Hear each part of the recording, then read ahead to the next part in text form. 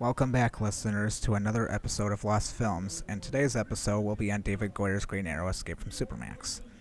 Now, in April of 2007, Warner Brothers decided to make a Green Arrow film due to his popularity in the comics. Warner Brothers approached David Goyer to do it, and like I said at the beginning, the title would have been Green Arrow Escape from Supermax. And it would have been inspired by the graphic novel Batman Arkham Asylum, A Serious House on Serious Earth, which is not surprising considering the CW show Arrow copied off of Batman in some ways, and Justin Mark would have done the writing. Warner Brothers actually liked the script as well. Matt Damon would have played Oliver Queen/Green Arrow in this film. Escape from Supermax would have also had some very brutal violence, and maybe it would have been rated R. Now the film starts with a flashback of Oliver Queen when he was a bit young, washing up on an island after falling off of his family cruise ship while drunk. And then we cut to the present, which is 12 years later, where Oliver is now in his 30s and he is given an award for his humanitarian services around the world by his childhood friend and lawyer, Will Hackett. Will sings his praises to a group of socialites just about how much Oliver had changed for the better after he was stranded on the island 12 years ago, because Ollie left an irresponsible and bratty trust fund partygoer and came back a hearted and responsible man, using his wealth for the good of those around him. Oliver now runs Queen Industries that specializes in fighting organized crime and corruption. Will even calls Oliver a modern-day Robin Hood. During a speech, we see Oliver's biggest corporate rival, who is an envious 60-year-old man named Marcus Cross. We see a news broadcast about an organization known as Checkmate, and they specialize in getting rid of costumed vigilantes. The head of Checkmate, Colonel Khalid, sees vigilantes as criminals themselves, and the rest of the world finds it controversial considering how great heroes have been like Green Arrow for Star City. Out of nowhere, a couple Checkmate guards get murdered by a Green Arrow imposter very brutally. Just as Oliver is about to give a speech, he hears through it an earpiece, which is tapped into the police radio, about the imposter's break-in, and he gets Hackett to cover for him. He then suits up as Green Arrow, and he heads to the Checkmate building and finds Khalid's body tied to a chair in the middle of the room with an arrow in his chest, and the police ID Green Arrow as the murderer. Oliver now has to evade the SWAT team chasing him, and we see his different kinds of arrows. Eventually, Ollie is surrounded and decides to surrender himself to the police. Will Hackett arrives at the station intent on representing Oliver as his lawyer. Oliver is brutalized and chained with bruises and is dead certain Marcus framed him. And the next day we see protesters outside the station demanding Ollie's release because they know Green Arrow would never murder a government official. We then cut to a court scene where footage of Khalid addressing his plan to capture Green Arrow is used as evidence against Oliver, and Will Hackett tries to argue that Oliver was at the party at the time of the murder, but the DA insists that the coroner marked Khalid's time of death at 3 hours before the party somehow. Then Police Lieutenant Cameron and the DA found a hidden statue of arrows, which makes Oliver look even more guilty. Marcus Cross pays Oliver a visit in jail and tries to get him to sign control of Queen Industries over to him. But of course, Oliver refuses to do so. Cross then laughs and says he has no idea what he's capable of. Oliver is now attending his verdict, and the crowd is cheering him on, hoping for his release because they love Green Arrow. But then the jury's verdict comes to guilty, and Oliver looks back at Cross, who is smugly smiling back. The crowd is now angry and try to attack the judge. Then Oliver is sentenced to Supermax after Cross hands the judge a file with the Checkmate logo on it in his limo. Oliver tells Hackett that he won't be staying at Supermax long, with the Green Arrow imposter roaming free.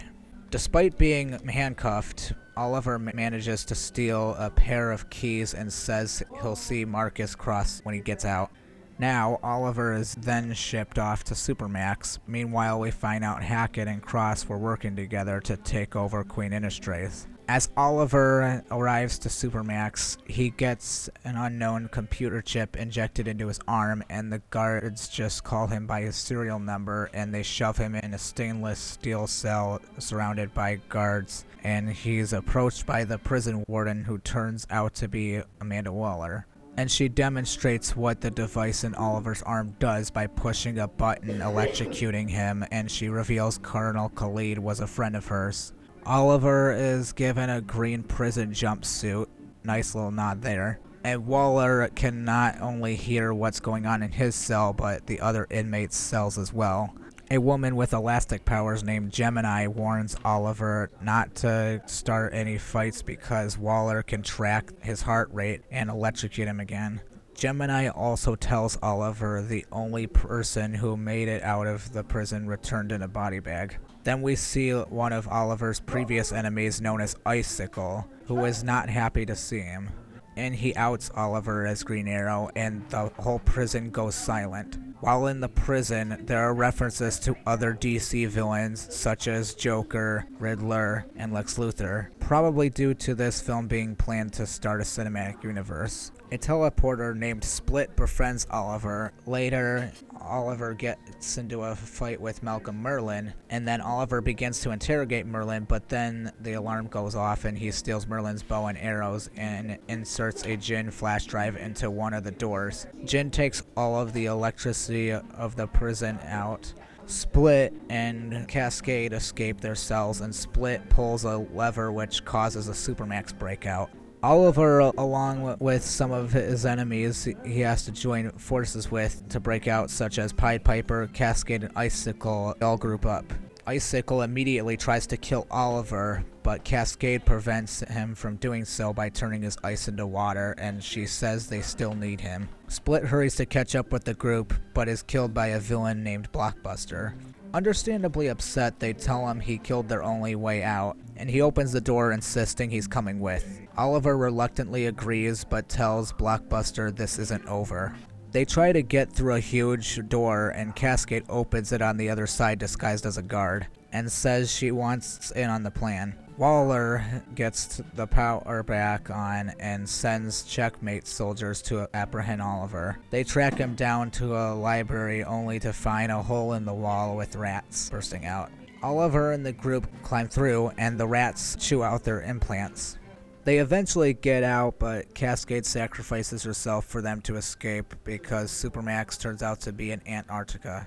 Oliver and the rest of the group take snow bikes, and they're chased by more checkmate soldiers. Icicle's bike gets destroyed, but he can fly due to his ice powers and all of them being in Antarctica. Gemini's bike is also destroyed, and Oliver helps her. He then uses his bike to create a snow blanket to blind one of the checkmate choppers, causing it to crash into an ice wall.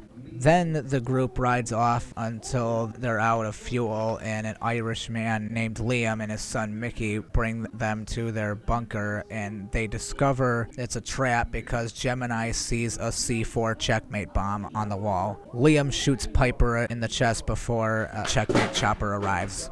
Ed Pied Piper tells Oliver in his dying breath to let the world not forget about him or his last good deed on Earth. Piper uses what's left of his strength to cause rats to take out Liam before dying himself. The group is almost shot by Mickey, but Icicle quickly takes him out.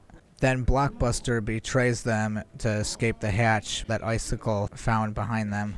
Gemini turns herself into Liam and activates one of Checkmate's own smoke grenades before single-handedly taking out the Checkmate soldiers as Oliver and Icicle make their way to the snow cat Liam showed them in the bunker. Waller, desperately not wanting them to escape, detonates the C4s, and the fire follows Blockbuster up the tubes, killing him. Gemini meets up with the group and they escape the blast. They manage to get back to Star City and go their separate ways. Waller learns Merlin was helped by someone on the inside. Oliver and Gemini meet Hackett, and that's when Hackett reveals his betrayal and soldiers appear around them, and then Oliver and Gemini escape and part ways. But not for long, as they reunite again as she realizes they can't escape without working together, and they head to the Arrow Cave, and Oliver finally suits up again as Green Arrow. Green Arrow and Will Hackett have their big battle, and Hackett reveals he pushed him overboard off the cruise ship all those years ago. Hackett hated him because he's been cleaning up Oliver's legal messes for years and was never offered a share in the company, which Cross was willing to do for him. As Green Arrow looks like he's about to kill Hackett, he surrenders rather than kill his former best friend. We see Oliver is back in solitary confinement and is released and brought to Hackett to sign over Queen Industries, but it turns out to be Gemini in disguise as Oliver, and the real Oliver comes up behind Hackett with a file of Merlin confessing to the murder of Khalid and exposing Hackett and Cross's involvement. Waller herself gets arrested for her mistreatment of the prisoners, and Marcus Cross then takes his own life knowing he was next to be arrested. Oliver surprises Gemini with a reunion between herself and her daughter. The end. Now, this was slated to release in 2008, which is the same year the Dark Knight release. The film ended up being canceled because the studio wanted to stick with Batman and Superman movies at the time. Luckily, we did get a TV series on the CW that started the Arrowverse, and maybe someday we'll get a Green Arrow film with the new DCU reboot. Anyway, that's the story behind Green Arrow Escape from Supermax, and I'll be back with the next episode. This is Thursday Adams, signing off.